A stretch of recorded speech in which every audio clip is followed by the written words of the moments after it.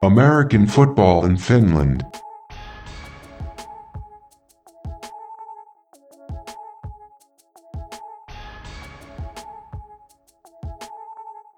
The voice in your ears is Perfect Purpose, and this is American Football in Finland.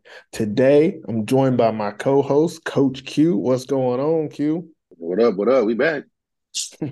Once again, the AFF podcast is available on all podcast platforms. Instead of saying all of them, it's on all of them. And we're also on YouTube. So wherever you listen or watch this podcast, you can find us. Make sure to click and subscribe, become a follower. We need as many of those as we can. I think we have a little bit over 1,000 followers on Podbean, but our YouTube channel only has like 90 something subscribers or something. So, just hit subscribe. And you get that YouTube link in case you don't want to just listen. You want to see the visual of us talking. That's all it is. It's like a picture and then us talking. Make sure that you do rate us 5 stars. Anything less will tell us that you are a hater. So let's get into it. hmm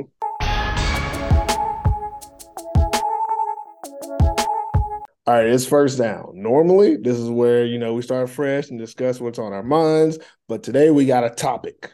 I really wish Chris had made it for this topic, but that's okay. We're going to talk about it anyways. And the topic is him, Lee Anthony Reasonover, controversy. Now, I'm going to put this out here before we get into it that normally on this podcast, we stay out of like politics and, rumors, he say, she say type of stuff, what we hear, what people tell us. Like we really stay out of that type of stuff. And we just speak on what our thoughts and opinions are. But this is one of those situations we can't just pass up. Okay. So anyone who is not aware, almost a month ago, there was an incident after the Steelers played the Crocodiles for the first time where Lee Anthony Reasonover threw a punch at one of the players on the Crocodiles team, and consequently, he was suspended by the league for 4 games. But then there were press releases saying that him and the Scorpio Steelers had terminated the contract, so he was no longer going to be on the team. And we have not seen him, in the vicinity or anything about the Steelers in the last month. And right before this past game where they were about to play, were they playing the Crocodiles again? Yeah, that's probably what it was. Right before they were about to play the Crocodiles, there's press release saying that he has rejoined the Steelers, and he wasn't going to be playing in that game. So just drawing conclusions, obviously he hasn't played in 4 games for the Steelers, but also it seems like he might not have actually left the team. So yeah, just those are just the facts that we know for sure. We know that he's For still on sure. the team. He technically didn't play in 4 games. We don't know if like his contract actually was voided. Like these are all things that only the team, Lee Anthony, and maybe the SAJL can answer. We can't answer that here. But the whole thing just comes off as shady. Wow. That's my opinion. Man. But you go ahead and tell me what you think about this whole like whatever conspiracy this is that we have going on, Q. Yeah, I'm still a little lost on it. I've literally been around Finland football for a long time now, and I've never seen anything like this happen before. The last person that I remember that got suspended for 4 games was Jock Crawford. And he actually played for the San Diego Crocodiles at the time. And I just didn't ever expect this. It felt like San Diego was trying to make a state, not San Diego. They said the league was trying to make a statement saying that they weren't going to put up with this type of behavior or whatever. So the league, I'm not sure if the league made the decision to suspend him for 4 games or it was San Diego who made the decision to suspend him for 4 games. But I feel like it was the league. But in that case, this is totally out of the blue for him to be. I don't want to say re-signing because now it seems like he never terminated the contract because how I mean, I'm just asking, how can you be suspended for 4 games if you're not part of a team? If you're not on an active roster, how can you be considered suspended for 4 games? If a team releases you, that means when you come back, you have to miss 4 games, in my opinion. But I'm not sure if Rope and the SAJ they actually go by that because technically anybody can do that. If you get suspended for 5 games, all right, well, I'm just not going to play for the first 5 games of them assigned to your team. But is that really serving as suspicion if they said that they released him out of his contract? So this if it was cool with them, all right, like let it go. But I think it just shows weird mess for the rest of the league saying like, all right, you can technically serve a suspension. You unless there was some stuff going on behind closed doors that nobody know about, but this was kind of weird. I kind of figured that because Scorpio didn't sign anybody else. Yeah. They didn't sign another running back. That was kind of, and it just made sense. Man, I know they ain't going with this team for the rest of the season, so it was kind of surprising that they didn't sign anybody else. But now it makes sense because they were probably expecting him to come back after 4 games, which means in terms that we Anthony Reasonable is the best thing that ever happened to Scorpio.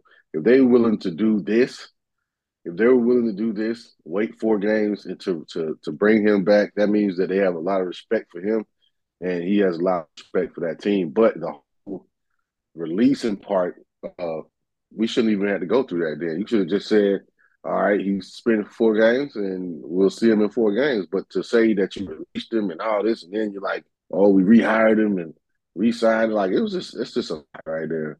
Especially when Yes. your team, Something going especially on. when the team is sitting, yeah, something going on. So I'm not a hater. Welcome back. Welcome back. I think this changes a lot for the rest of the season. I think this right here, him coming back, changes a lot. We know what he can do. He's rested, which is going to be crucial for the teams that he have to play coming up. But yeah, it's still just an awkward, crazy situation. I didn't get all the details about it, so I can't really say everything. But it just from the outside, it seems like we said one thing, but we did another thing, which is illegal. So it's just I think it's just frowned upon because if I'm the other coaches in the league, I'm probably asking now like, what is this? Is this considered a suspension? But the times that I've been around Rope, I understood that he's a pretty fair guy. So in my eyes, I believe that he considers him missing 4 games a suspension, even if he was part of the team or wasn't. So there it is. Yeah, I mean, you said it all. It's just an interesting thing. We won't harp on it, but we had to get it out. All right, so the players of the week have been announced on our social media channels earlier, but of course, we got to explain our choices. First up, we have Danny Kittner, wide receiver from the Helsinki Roosters. Just throw out his stats real quick. He had 7 receptions, 213 yards, 2 touchdowns, and ended with 240 all-purpose yards. Just gonna throw this out there before I let you talk about him a little bit more. I mean, he balled. He was everything and everything more for the Roosters in this game, and it was really good to see him, have that. I mean, the first game he had was great, and then he just compounded it, and now he's creating that consistency, which reminds me I need to write him down on my list for all Finland too, because I forgot to do that. But yeah, it was Danny being Danny. I guess that's what I'm gonna start calling it, Danny being Danny. He killed that kid playing DB against him all day. Yeah, And you number know 20. what? Yeah, number 20, young kid. I don't know if Danny listens to the podcast yet, because he new to Finland. But if he listens to the podcast, hey man, keep up the swagger. We love it. Tapping on his head, saying he's too small. I love it. I mean, it's a little much because the dude's like 19, 20 years old. But still, you out there. You out there, you're gonna get the smoke. Danny ain't taking it easy on nobody. Appreciate him putting up these big numbers too. Just good to see him have another great week. And this time he probably felt like some people probably felt like he should have got MVP last week. So eventually we get to you, right? This week he gets Offensive Player of the Week. He definitely balled. To say something quick about him, he definitely balled. I think offensive player could have probably went to a few people, but I think he had the biggest impact. I think the Roosters were in certain situations and he bailed them out, keeping drives alive, scoring touchdowns. He was a big play guy. I know we said we were trying to see why did they sign another receiver. We see now he's a lot more. I think you can count on him more. He's in the outside. Dume wasn't on the outside really. So it gives you more one-on-one when you could be out there. But he's showing up. He definitely made some great plays. I mean, they could keep him out of the end zone. Like literally, he probably should have had. He probably could have had 5 or 6 touchdowns if they really, if didn't see I can't say his name now, but if the quarterback for the Roosters could get him the Sinadinos. ball, Senadinos, yeah, if he can give him the ball, then he definitely would probably put up some crazy numbers. But even to have 7 receptions for 213 yards is crazy. Yeah. But they just couldn't do anything with him. The Royals had no, I mean, they couldn't do anything. It was just kind of like, ooh, but it was a must-win game for Roosters. But we'll talk about that later. But shout out to Damon Kidner though for showing up for the Roosters. Yeah. That sounds about right. Again, every time we do this, I feel like we just want to talk about the player, but then you want to start getting into the game because some things you want to say about him and the Roosters. But I'm gonna move on. Go to defensive player of the week. Seth Zins, defensive lineman from Sinioki Crocodiles, big number 92. Stat wise, he had 6 tackles, 3.5 tackles for loss, 1.5 sacks, and 1 PBU. Again, I think when you look at the Crocodile D line, you give defensive player of the week to any one of their defensive linemen every week. It is what it is. But this week, Seth just kind of stood apart a little bit. And I think really what it was those early sacks in the game to kind of stop the opponent's offense and give the Crocodiles that lead that they needed going into the half and kind of being able to pump the brakes and get ahead in this game because it came down to eventually the team that they're playing, Crusaders, is going to try to come back. And there's just nothing you could do. They have the talent for that. But if you can get ahead of them and stop them early, which is what the Crocodiles did. Early in this game, it seemed like, Crocodiles might run away with this. And that's because that defense early on was able to do fundamental things. And Seth was a big part of that up front and him just being able to get to the quarterback early and kind of set the tone for the defense. Just another great performance by him. He's had a lot of them this season. I think this is the one that really stood out for him. So it's great to have him be defensive player of the week. What are your thoughts, Q? No, he definitely was active in the game. Excuse me. He was definitely active in the game. Everywhere you looked around, you seen his big 92 walking around like a madman. But he's just another guy that adds on to that setting up the defense. He's been a part of it for a few years now. So 6 tackles, 3.5 tackles for loss, and almost 2 sacks, man. That's a great game for a D lineman. It doesn't matter who you play for, but that's a great game. And they needed that in this game because UNC wasn't going away. So Yeah. so even with him having the type of game he had, it definitely made a difference. I think it wore down on UNC. But Seth Jens, shout out to you, man. Keep balling. The whole defense as a whole keep balling. Their whole defense probably could have been defensive team of the week, but we'll talk about that later.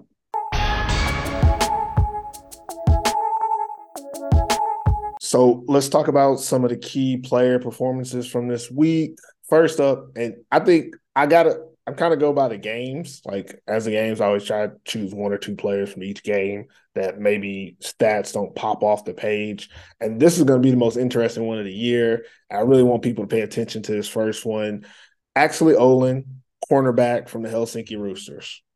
Okay, now look at his stats. He has 6.5 tackles. I do not care about his stats in this game. What actually Olin did was he held Alpha Jallo to 7 receptions, 79 yards, and 0 touchdowns. He did what the Roosters have not been able to do pretty much all year, is play cornerback well enough to slow down the other team's receiver. Did he play great? Did he lock him down? Did he shut him down? No. But that's not what you have to do. All you have to do is not give up the big plays and look at how well your team does in this game.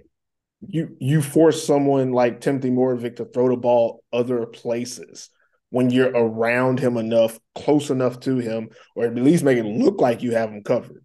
Something. And then when they try you don't give up the butt. And we've said on this podcast all year, like actually Olin was playing safety earlier in the year. And we've said, I know I've said it, that, he's a little older, not as fast as he used to be, but the guy still knows football. And all he did against Alpha was he played to his strengths, forced Alpha to play his way, and did just enough. He didn't stop Alpha.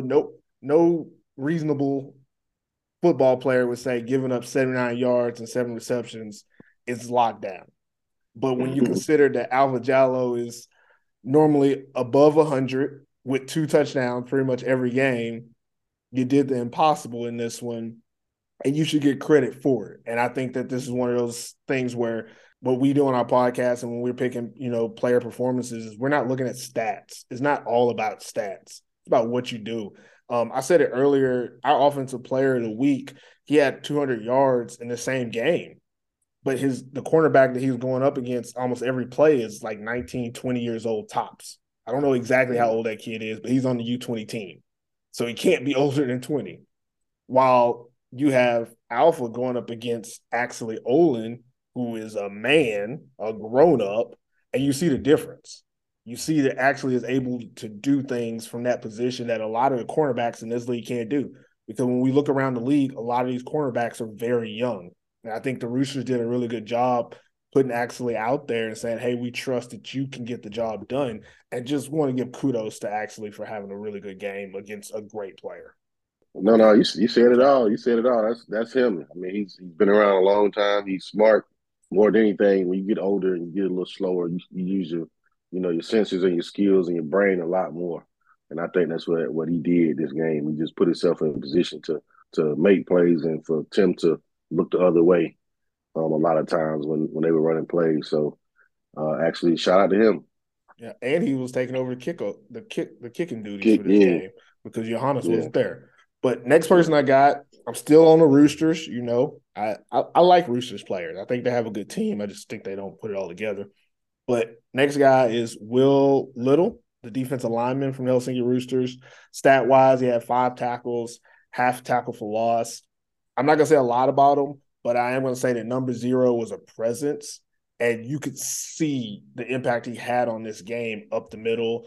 The Royals weren't really able to run per se like they normally are. And that's because he just disrupted a lot of things. I don't think he necessarily made a lot of tackles in this game, but they couldn't run up the middle. That's for damn sure. Suosti didn't have his typical game, and even Timothy wasn't able to run as well as you want to. And when you play nose guard, pretty much nose tackle, whatever position you want to call it, that Will plays, that's what you want to do. Stop the run, force the team to pass, and put them in positions where even when they pass, they're not doing that good. And I also want to throw this out there. I watch Will a lot when he's playing because I'm very nitpicky with the defensive lineman in this league. If he was like half a step faster, he would legitimately be like an Aaron Donald type because if you watch the film, the team runs outside plays to avoid him, and he still gets into the backfield, and he's just like a little bit too far for him to go left and make that tackle. He's like half a step, and there's no like discredit to him, but damn, he's forcing this team to go to that outside where he has help and his teammates can make tackles. But man, if he was just a little bit quicker, I would be putting him on my like all-time Finland defensive lineman list because he'd have more tackles for loss. That's pretty much I think he has it. I think he gets off the ball slow. That's what it is. It's a second slower than what it should be. Yeah. Like you say, watching the film because he has the mechanics. Mm-hmm. He has the hands. He can get off blocks. Yeah. I think it's just he's just behind a second. Yeah. And he'll probably watch it. Maybe he won't. But I look at it and I look at the D line. I'm like, okay, he would be dominating pretty much if he didn't go off of the snap count. He's going off of the snap count and not necessarily anticipating it. Yeah, if he was anticipating it, then he would do a lot more. But he's always active in the backfield, every game pretty much. So every game he's there. You can feel that presence, and again, that's what really the big thing for a lot of these defensive linemen. If you're these running backs and skilled players are going to be fast, so if you could just put pressure on them, that's doing more than enough. Next guy I got on the list, big guy, Vincent McDonald, wide receiver for Opio Steelers. Stat wise, he had a monster game: 9 receptions, 183 yards, 2 touchdowns. Okay, first of all, back to what I've been saying. They got to stop putting these kids out here against the men because the Butchers had another U20 guy playing cornerback, a tall guy, but tall don't equal strength, speed, athleticism, and all the other stuff. But had a tall guy guarding McDonald, traveling with him at that, which I thought that was crazy. Like, if you're traveling with somebody, that means you're supposed to be able to do something. They had nothing for him. Nothing for him. You throw this man a hitch in this game, he gonna catch it, break the first tackle, second tackle, and he got a long stride, so he's gonna get a lot of yards. He ain't got that breakaway speed, but he can get you what you need. And then you throw it up in the air, and he just on top of everybody's head. I think he had like two Moss actions in this game where he basically just took it off the defender's head from the top and and then he had that one in the end zone where he got like 1 foot down. He's really good at getting that foot down in the end zone. Even earlier in the year where they said that he didn't have a touchdown, like there's been a couple times where it's like film wise because his footwork is so good. And in this game, it was just him having another game, and he's really standing out this season as if you get him the ball, he's going to produce. And that's all the Steelers have to do is get him the ball. Every time they've gotten him, targets in a game, he's had a monster game, and this week was no different. That's all I got on him. Yeah, I know he's a big target. I think it should have been going to him more anyway, just to get that chemistry, that confidence up. Ambrose just, he spreads the ball around, but I think they should have really focused on him these last 4 games. He should have been a big focal point. I know the Scorpio went more of a running game and didn't want to put it on Ambrose, but I think he should have, red zone, even Just a if they're not in hitch. the red zone, just anything, slants, anything. He's just a big target that can run. And I think you got to get the ball in his hands. And you can see what he do just by this last game. You can see that, like, they had no answer for him at all. So they just got to figure out a way to incorporate him more going down the stretch. But definitely, he definitely showed up. I'll say that. Next guy I got, hey, this guy been on the list every week. Christian Nottingham, wide receiver, Portvue Butchers. Y'all gonna remember his name. Shoot, I'm remembering it. Y'all gonna remember his name. He had 3 receptions, 98 yards, 1 touchdown. Okay, he didn't have 100 yards this time, but I mean, he only had 3 receptions, and he still almost had 100 off of 3. My guy is consistent. Every week, you're going to get almost 100 and a tub from Nottingham, no matter what happens to the Butchers. And now they're on, a 5-game winning streak. I would credit him with a lot of that, is the fact that you can find number 7 anywhere in the field. He's going to make a play. He's going to catch the ball. He's going to get you yards after catch as well. All around, great receiver. Did it again this week. They got the win. Like, just throwing it out there. He's the guy. Mm-hmm. He's I'm putting this out. He's my wide receiver 1 of the Maple League this season. I'm just putting that out there, and I'm not going back on it for the rest of the season. I'm stuck with him. Okay, I'm stuck with him, and we ain't gonna argue. I'm moving on to the next guy. Yeah. We ain't gonna argue. I'm not gonna argue. We move on to the next guy. Seth Rowland, running back from UNC Crusaders. Throw out this guy's stats. He had 25 rushes, 128 yards, 3 touchdowns, 243 all-purpose yards. Seth Rowland. MVP. Hey. If they were winning. Man, he does everything. Like, just listen to the stats set. He had 128 yards rushing. He ended with 243 all-purpose. That's because he almost took that kickoff to the house. Yeah. He's playing the return game as well. And we've seen him even go and play defense late in games. I'm not sure if he came in to play defense in this game or not, but he probably did at the end of the game. Like, he normally does. Like, that's how good of a player he is. And in this game, it was no different. The offense runs through him. He's able to run the ball where, in my opinion, he's not really even getting blocks. I'm watching the linemen. The linemen are letting the defenders come upfield, and then they're turning their backs, and then he's just finding holes that really shouldn't be holes. But just his ability to see it in time and get there at a speed that no one can really calculate, because he's a lot faster than he looks, because he's a small running back, but he's as fast as, someone who's like 6'1", 6'2". And in this game, he did everything that they asked for him. Just, you're not going to beat the Crocodiles. That's just how it goes sometimes. But they tried. They gave it their all. And they gave him they all. They gave him all. He should be next to, I'll say this right now, next to Powell being signed first next year, depending on the outcome.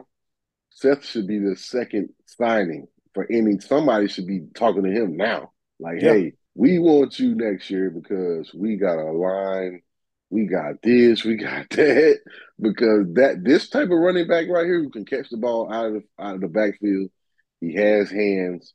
He can also go get you a sack on defense. Uh, That's crazy. this is like he is a one man show. But just imagine what he could do if he had all the other parts to go with it.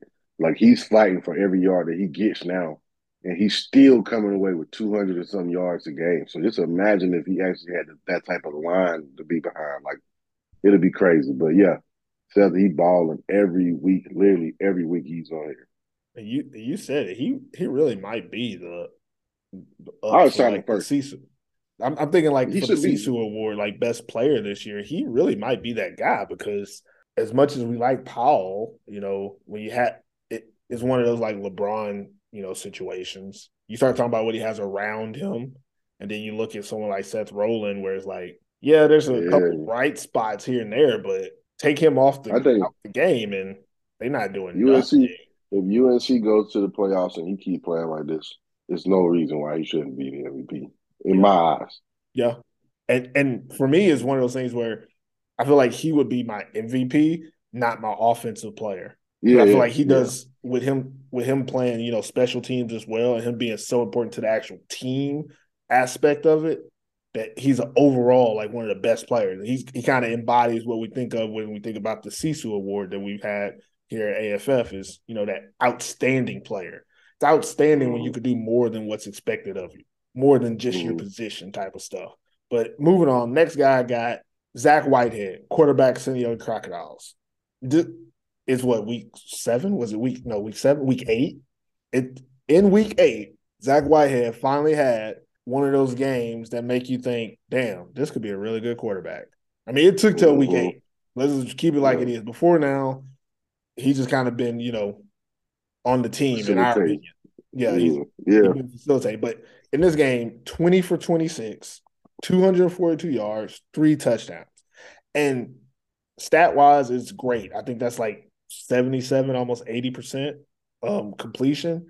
But he wasn't just making easy throws. He was making throws on the run. He was putting balls in places where receivers had to go get it because he put it where the defenders couldn't get it.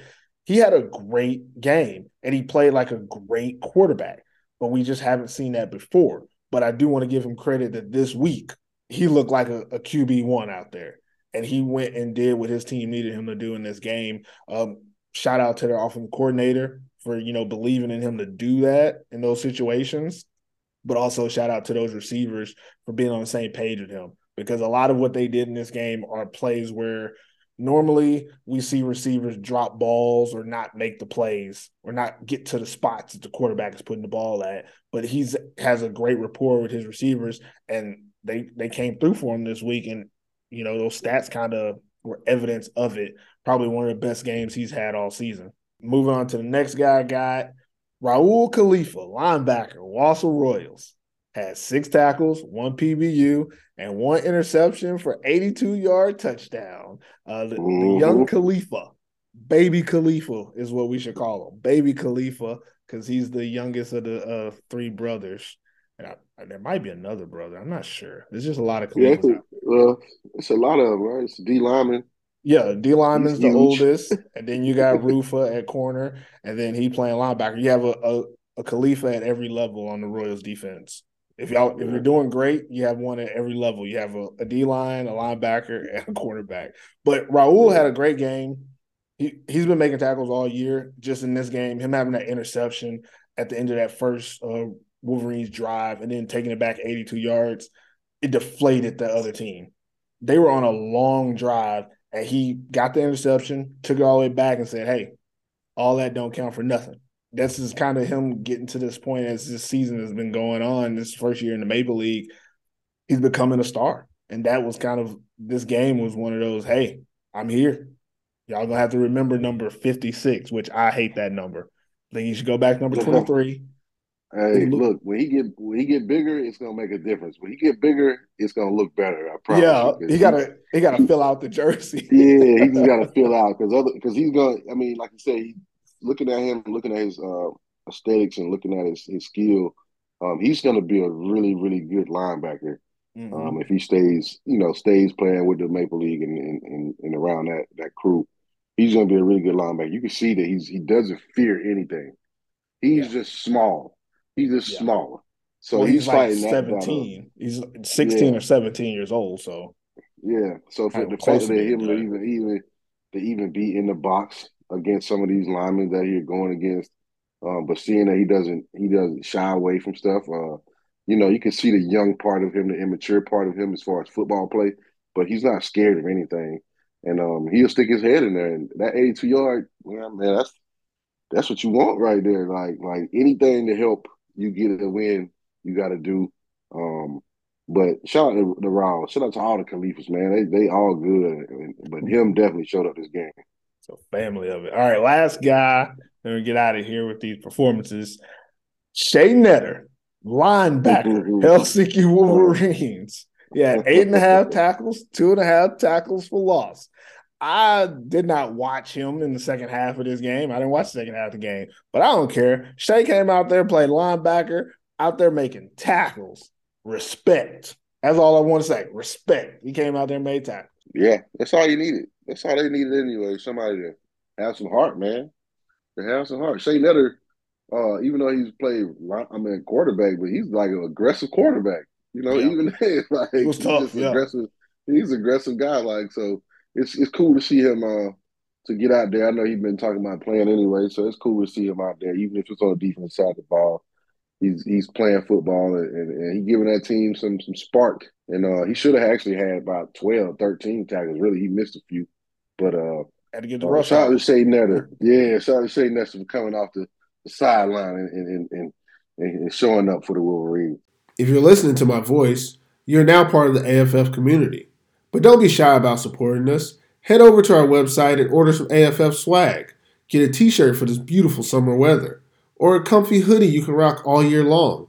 And if you really want the drip, scoop up one of our limited edition snapback caps. Everything you need to represent the AFF community can be found on our website at americanfootballinfinland.com/merch. All right, so we all know the results of last weekend's game, but let's explain which teams won and which teams lost. First game up. This is gonna be good this week because I feel like it could go either way. First game, Wausau Royals versus the Roosters. Did the Roosters win this thing, or did the Royals lose that thing? I think the Oh, Roosters won this game. all right. I think the Roosters won this game. I think they got a little better with Kidner. I think they got a little better. I don't defensively they actually played better. But I also see some adjustments that the Roosters made that the Royals didn't make. I think they left it to Timothy and trying to still do the zone read and try to get, his plays out there. But I think the Roosters offensively made the plays they need to make to win the game, even though it was a close one. Even though it was a close one, I think the Roosters still had that edge when it came down to making the plays they needed to make. Kidner showed up. It was times where I felt like the Roosters stalled out, and then he would make a play or a deep catch or a Keep them pass where it's alive. just like, yeah, it's like he kept them alive. And that's what you want. It was a must-win game for the Roosters. Even though I don't know if they'll say it, but everybody knows it was a must-win game. They needed this game. They had a lot of their guys that's been injured come back. They're not 100%. In order to get to where you want to go as a team, you need guys like that on your team that's going to keep the spirits up. That's going to keep making plays and get the fans involved. He's a hyper guy, and I think defensively they held it down for the most part. Yeah. Not to have Alpha be a part of trying to beat Alpha necessarily. They left it to all right. Everybody else is going to have to beat us, and they couldn't pull it off. But the Roosters definitely won this game. It's nice to see them get this nice quality win. Honestly, it's nice to see them get it, even though it was close. It was a battle. I think they still have work to do, but they needed this in order to have a chance. And I think the Roosters just did what they needed to do to win the game, and that's all you got to really do in these situations. But we got a lot of football left, but they definitely won this game. I'll give them that. They definitely won this game. I would agree. I think the Roosters won. I'm glad that me and you both picked them to win this game. Pick them is Mm-hmm. tough because you never really know if the team is going to play the way that you expect when you make these picks. And this is one of those games where we knew the Royals were playing on short rest.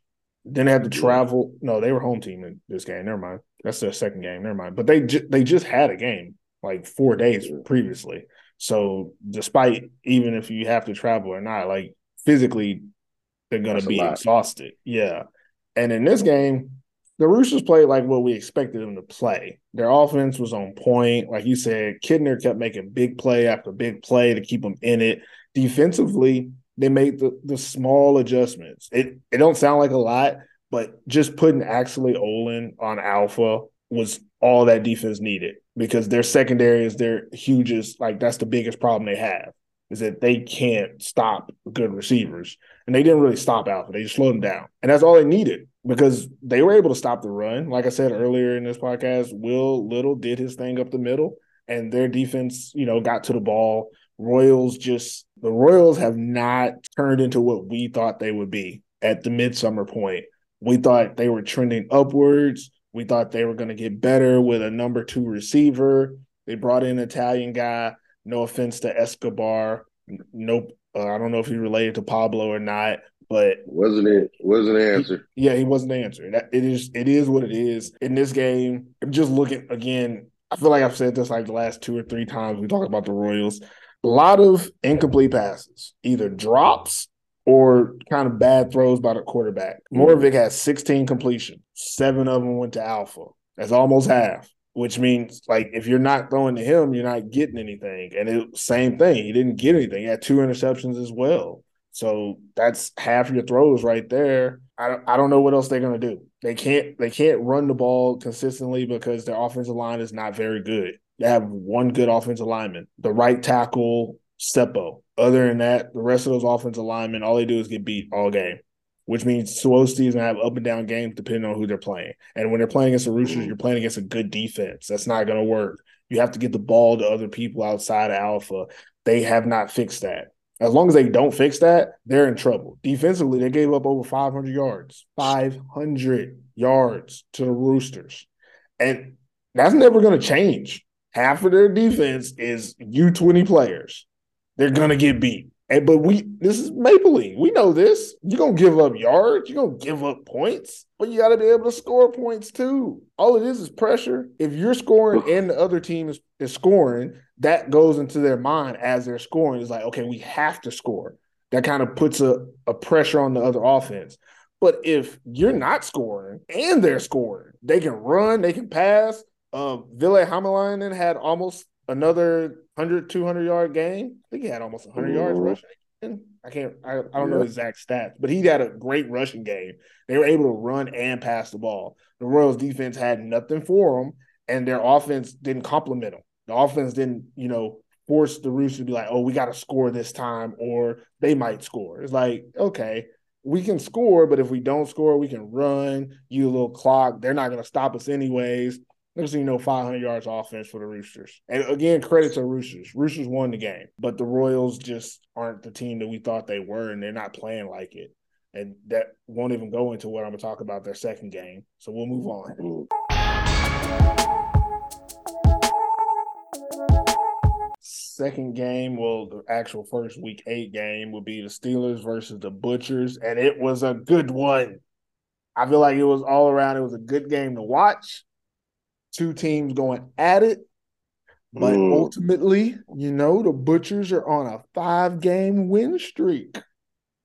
Uh-oh. Looking good. What did you see in this one? Who won or lost it, actually? Yeah.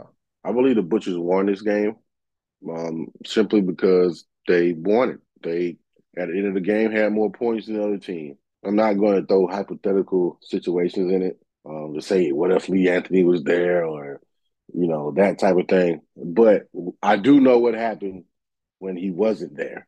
So I can just imagine what's going to happen when he returns. But let's talk about this game now. The Butchers won the game. Offensively, they've done what they've been doing the past few weeks, and that's Brandon Gwinner getting the ball to all of his receivers, Natanen getting the ball to Miko Sepinen, throwing Mickey in the mix. Mickey is out there slicing and dicing at the running back position. So it's keeping a lot of teams on edge because of that offense, because they have a running back, because they have a running quarterback. They also have a quarterback that can throw the ball mid range, deep ball not so good, not so much. But Brandon Grinner just can score points. And anytime that you play against a team like Corporate, or if you play against any team in the league and you can score 30 points, you're probably going to be in a good position to win games. I think the Butchers just have an edge right now. I think they got the confidence that they need to win these games and to be able to come into these games. I think they're on a mission. So, do I still think they're the? I do. I know you didn't ask this, but do I think they're the best team? No, I don't. But they are What about exciting. this? What about the second best team? Yeah, I'll give them that. I'll give them that right now. I think the Butchers are up there, the second best team, because they're showing up. Now, like I said, man, Lee Anthony's playing with the Scorpio Steelers, then no, they're not the second best team. But because they play totally different when he's playing. But I'm not taking away from what the Butchers are doing. The defense is playing great. Defense is playing great. I mean, for the most part, they're holding it down. They do have some lapses at certain positions where it allows other teams to stay in the game, and like what we just seen with the receivers for Scorpio, manhandling their DBs and doing what they want to do. And that right there is what I'm worried about going down the stretch, because it's all cool, fun when you're winning games during the season, and then you get to a time where that fault that you've been camouflaging the whole season will be put at the forefront. And I'm afraid the Butchers will have to see that, but just see it at the worst times. Right now, it's great. Shout out to Lassie. Let me tell you, Lassie, he didn't tag me, but he told me to pick the Butchers for points. And I'm cool with that. Lassie, me and him played together at the 69ers for a long time, so it's great to see him having the success over there with the Butchers. But just remember, the season is not over yet. So if you're in the season, and this is not to him, but I'm just saying the Butchers as a whole, they're young, they're exciting, but you still have to fix things. And I know sometimes when you win games, you tend to look at what you could have done better, but you still don't really take time to fix the things that, like, hey, this right here is going to get us in trouble. You know what I mean? Like, this right here can really get us in trouble. It's just that we're scoring so many more points. It doesn't really seem that bad because you're winning. And I think the Butchers in this game, yeah, another close one. I mean, it wasn't a perfect game because it wouldn't have been that close. So that lets you know that there's still things that keep them from being the dominating team. Yeah, you can beat the Wolverines, and you can beat certain teams 40-50-0 because they're just not good. Scorpio, it's not the Wolverines. You know what I mean? And they fight. And these are games that the Butchers obviously need to put themselves in position. But at the end of the day, it's not going to make a difference if it doesn't carry on into the playoffs. So shout out to Brandon Gordon, shout out to Lassie over there on the defense. A lot of my old 69er guys are over there helping, coaching. So I'm happy that they're getting the success. Defensively, I can see it. I can see that what they have and what they could have. But also, it's still early. Honestly, even though we're in week 7, 8, whatever, it's still early, though. Like, we still got a lot of football to play. So, but anyway, shout out to Brandon Gwinner and Nico Sepp and all those guys at the Butchers. They won the game. See, you're better than me because they don't have to just call me a hater. Y'all just have to call me a hater. I'm gonna go opposite, so it don't sound nearly as bad about the Butchers because they won this game, like hands down. Like, it was a game where you had to score enough points to win, and they scored enough points to win. But I'm just gonna say a couple of things here, and then I'm gonna move on. Try not to hold on to it, but Talk. you tell me, in what world is a defense giving up 475 yards? Okay, 475 yards of offense given up to the Steelers. Ambro had another 400-yard passing game. Like, come on. Like, come on. I was trying to avoid that. Yeah, I was trying to avoid talking about. Yeah, I'm gonna throw it out there. Let's not act like this team is unbeatable. I mean, they haven't been beaten in almost a month and a half, so they feel that way, and that's cool. But come on, 475 yards, and to backtrack on that, yeah, they gave up almost 500 in this game, but a lot of that had to do with, like you said, their defense really only has one weakness.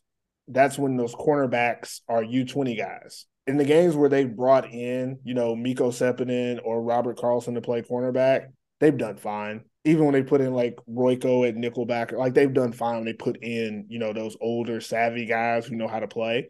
But in this game, they had in two young guys playing against Hannes Haryu and Vincent McDonald.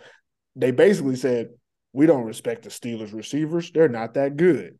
And they found out. And if anybody knows, the more you fuck around, the more you find out. And that's all those cornerbacks did, is they found out you can't just put anybody out there against these guys and receivers because they're legitimate. Hannes Haryu is one of the best finished receivers in the league, in the country. It is what it is. You can't just put anybody out there and hope that it works out. That's what the Butchers defense did. They're like, well, we've been able to hide this against certain teams. We'll do it against the Steelers. Steelers said, nah, we're going to throw it to these guys and make y'all do something. And that's just how it went down. But they were fortunate because their offense, like you said, I think now I'm talking good about the Butchers. That's all the bad I have. Like, that's literally it is. You put young kids at cornerback, and this is what happens. The other teams can run it up on you with good receivers. But this was probably one of the best and ideal situations for their offense. Just looking at how the offense like spread the ball around. Your quarterback completed 55% of his passes, 250 yards, 3 tubs. That's a hell of a stat line for a quarterback. Your running back has 60 yards rushing and 2 tubs. Hell of a stat line. Then you look at your 3 receivers. Erla, 97 yards and a tub. Nottonen, 98 yards and a tub. Sepinen, only 50 yards, still got a tub, and his one big catch basically saved the drive when I really don't think Brandon Gordon was throwing it to him. I think he was throwing it to Mickey J, and he overthrew him. And Sepinen's like, hey, I got you, bro. I got you. And Sepinen went up and got it. And I want to talk about that play because it was I hope, I don't know, if someone makes like a highlight, Miko Sepinen, he makes highlights, he might make it. That play, it epitomizes what Miko Sepinen is to this team.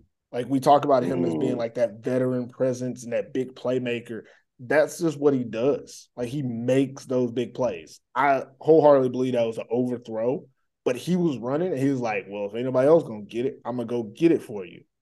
And he makes the team better by doing things that everyone else just can't do. And I know his stats are kind of up and down. Like some games he has a lot of touchdowns, some games he has a lot of yards, some games neither or. But it really doesn't matter because when he makes plays, he makes plays. Like he's Cooper Kupp type. Like he don't make those unnecessary like boosting up stat plays. All the plays that he makes are important and they mean something to the game. And again, that's what he did in this game. He only had 2 catches. He had 2 catches and a touchdown. I mean, that's pretty good stats. 50% of your balls you score on, and you're still putting up stats. So I think the Butchers did really good offensively.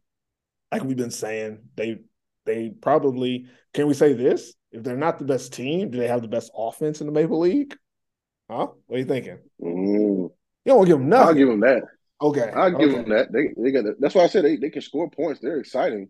Yeah. But when you're giving up 500 points to the other team, like you can't like you shouldn't be tagging anybody on Instagram. Like they be like I don't know, the Butchers is like the most, I'm not gonna say talkative, besides Sanioki, they chime in. Like I like talking, I like, a little talking or whatever. But like when we do our picks and like we see people saying certain things on the post, and I'm looking like, do y'all watch the games? Or do y'all just like look at the outcomes of wins and losses and go off of that? Because if you're giving up 500 yards, like 500 yards without the Anthony Reason over. Yeah. Like great win, guys, but we got to fix this. Like, that's what I'm doing. Like, guys, there's no way that I'm happy about this win. Like, offensively, yeah, we're scoring points, but we still only won by 3 points, so we gave up 500 yards. Like, there's nothing to be tagging anybody about. Nothing at all. I think it's one of those things, though. Is a lot of people going off the consumption. A win is a win. A win is a win. and it sounds crazy, but sometimes it's not. Like sometimes it's like you only won because you know what I mean. Like it's a win is a win, but like come on, bro. Like if I'm the next team that y'all play, and I'm like, look what they did on them. Like we should be able to take advantage of this too, but it is what it is. They won. Oh well. I want to move off of them because the Butchers are the Butchers. They're on a 5-game win streak. honestly, if they weren't playing the Crocodiles next, I was gonna say on the podcast, I'm not gonna pick against them. But life is life. You're not gonna win the next game. There's nothing I can do about it. And I actually was hoping that they would play someone easy so I could pick them. But moving to I who want they to pick them. play, huh? I want to pick them. I I want want to be to. able to pick them. I just 475 yards to the Steelers. They're not the Crocodiles. But again, let's talk about the Steelers. I'm looking at what I got on my notes here. Steelers gave up 20 points off of turnovers. Turnovers. Mm. So let's look at those turnovers. In the third quarter, I don't know how I got this on my notes, but I think this was pivotal of the game. In the third quarter, the Steelers had 2 straight turnovers, and they went from winning 27-24. They were up 27-24 and were receiving a punt, which means you're up 3 and you're probably going to score again, right? Because you just scored, you're in the rhythm. Noah Choate touches the punt even though he's not supposed to. So Butchers get the ball on the 1 yard line, they score. Then when the Steelers actually get the ball, Ambrose throws an interception in the middle of the field. Zach Wright, give me that. Give me all that. And he runs for I don't know how many yards after the catch, so they get the ball in the red zone. Both of these times, guess who's scoring a touchdown? Mickey J. I think it was Mickey J both times. He red zone scooping up. Hey, fantasy-wise, if you playing that fantasy pick your 6 thing, hey, Mickey J was a good pick this week, getting them red zone touches. Don't need no yards. He's getting touchdowns.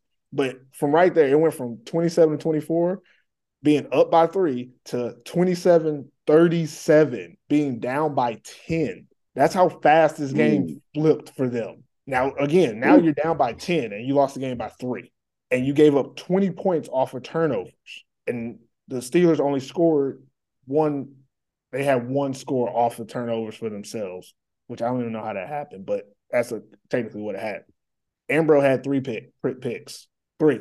First pick, Hunter's Hardy wide open. He underthrows it. It becomes an interception. Second pick, they throw a screen to McDonald where the receiver in front of him, number 21, I think it was Noah Choate again, can't block the DB. So the DB is in the ball. The ball hits off of McDonald's hand, goes up in the air. Nico Royko gets the pick. Third pick, I already talked about it. Throw it in the middle of the field. Zach Wright taking that. So there you go. Your quarterback giving the other team the ball, and you're turning over the ball doing dumb things like touching the ball on a punt return. Like the Steelers, I'm saying that the Butchers won the game, but the Steelers had the opportunity to win this game. There was a time in this game where they could have won, and them being who they are now, not who they used to be, is why they lost. Their offense really had no problem moving the ball.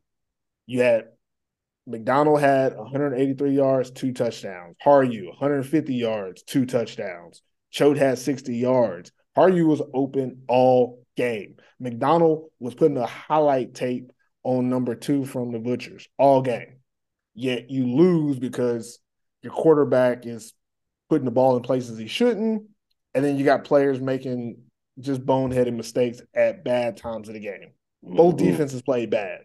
On both of these teams, both defenses played bad, but the Steelers' offense actually had a chance to win this game, and then gave it away on dumb turnovers. Again, we say this every week: win the turnover battle. Steelers lost turnover battle. They lost the game, lost by 3. There was a 14-point swing. Yeah. That's been a problem for them, though. Like turnovers all season been a problem. But again, like you said earlier, if you go hypothetically, those turnovers are what him, the Anthony Reason over would limit, and that would kind of change things for them. But also, I don't think they would have been able to. I don't think they would have passed as much. Yeah, and I don't know how that would have affected it, but it's just one of those things. This team in this game, they weren't the better team. They weren't. They could have won the game, but it was like you said, the Butchers keep showing up, being a good offensive driven team, while someone like the Steelers, they can put up yards, but I don't necessarily say they can put up points, if that makes any sense. There's a difference between putting up yards and putting up points. They put up 475 yards, and I mean, even scoring 30-something points is great, but all those turnovers, that just means you could have put up 600 yards and Mm-hmm. 45 points. So you're not getting all your points. While the Butchers, on the other hand, they're getting all their points. Give them the ball in the red zone, they're getting points. Give them the ball when they're not supposed to have it, they're getting points. And the Steelers just weren't able to do that in this game. So that's all I'm going to say about it. I guess we can move on.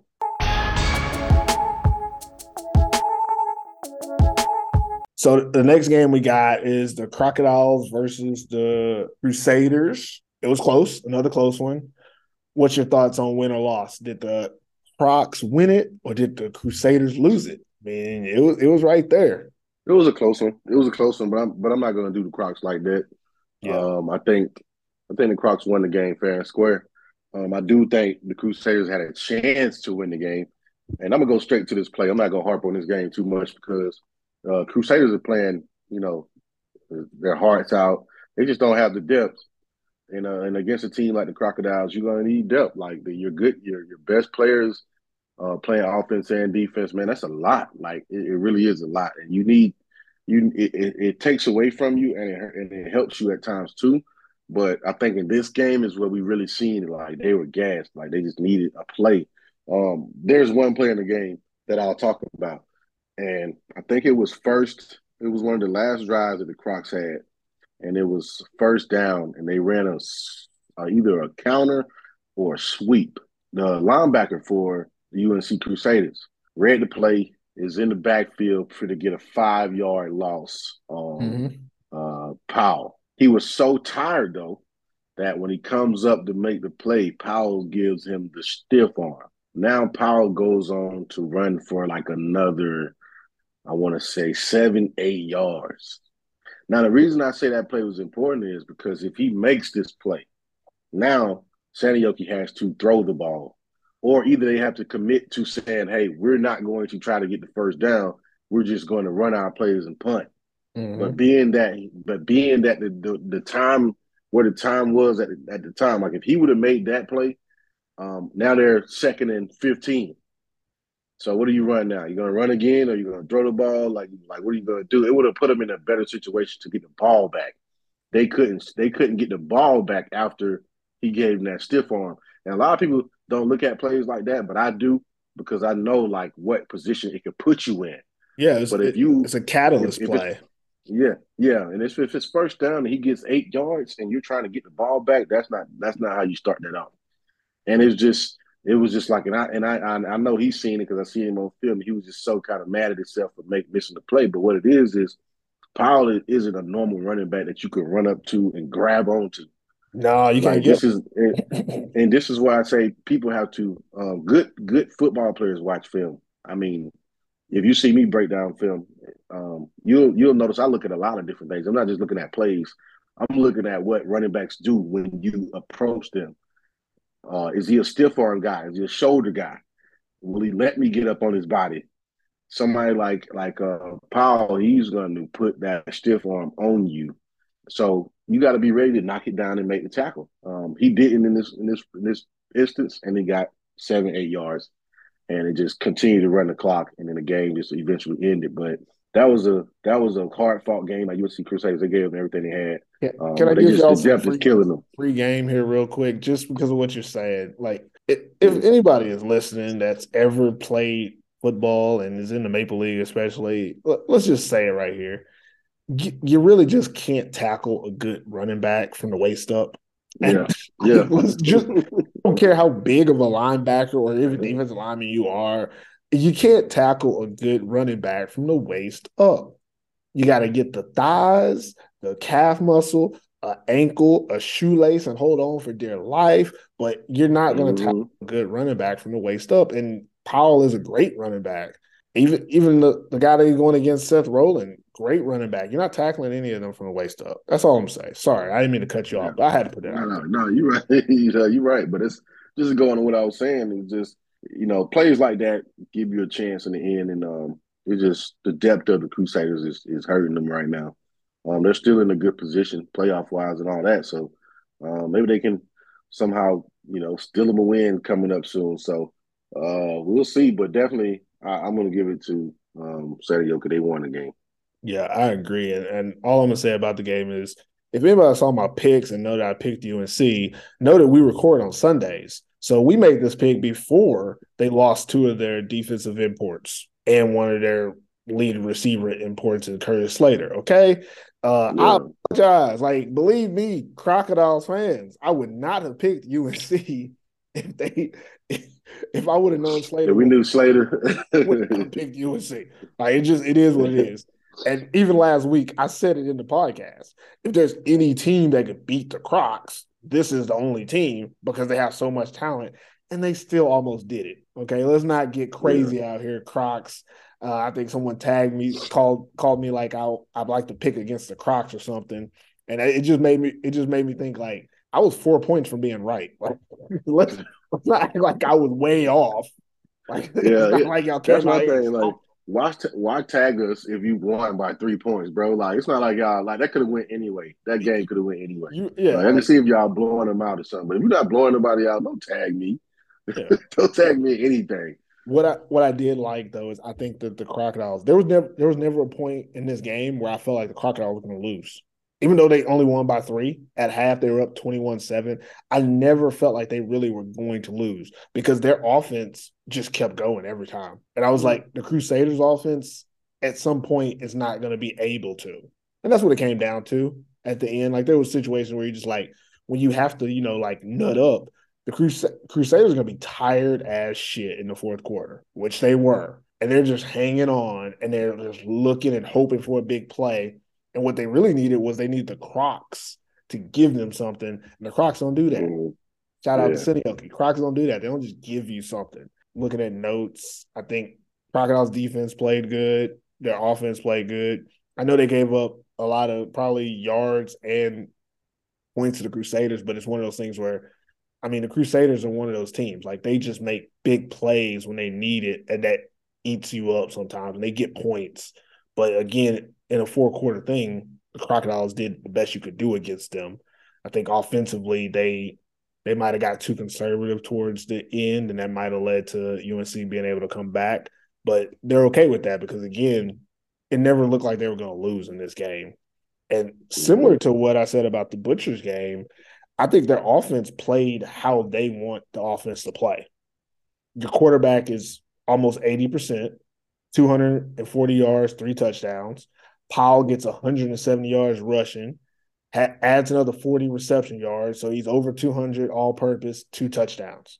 And then Sarkla, 2 touchdowns, 90 yards, and even your number 2 receiver, Allenquist, 68 yards and a touchdown. Like, the ball was spread. They were able to do what they wanted to do offensively, and it kept everybody fresh in the fourth quarter. I think it was the fourth quarter when Powell had that really long run. That doesn't happen. You're forcing the ball to him all game. But he was kept fresh because they were able to put the ball in other people's hands, which is what they've always tried to do. And there's such a balanced attack. I want to say they had 240 yards passing and then close to another 200 yards rushing. Very balanced attack. That's all you can expect from a really good team, which, I mean, probably the best team in the Maple League, which is what they are. Last thing I want to say about this game was I was a little bit disappointed in watching Philip Zakic bend the quarterback's leg twice from UNC. There was one time when Yadell got hurt, and then another time where you could see that he should have been hurt, but he's a really strong guy. Both times you could watch it. It's not hard to see. Number 99 is tackling him, and once they get down, he twists the leg. It's that old 1990s, 1980s football style that I don't care for it. And I'm just putting this out there that I saw it. I know this is the NFL, so they're not gonna like fine him or something, but that's something that I would eject the player for. I would try to get him ejected for a game because that is just endangering player safety for no reason. Like, these weren't like in the midst of a play happening, turning. The player was down on the ground, and then you could see him violently twist someone's leg. And he was already in a compromised position when this dude twisted his leg. If Yadell wasn't as strong as he is, he easily could have had his ankle or leg broken in this game because Philip Zakic felt the need to go that extra mile and put malice in a game where we're supposed to have sportsmanship.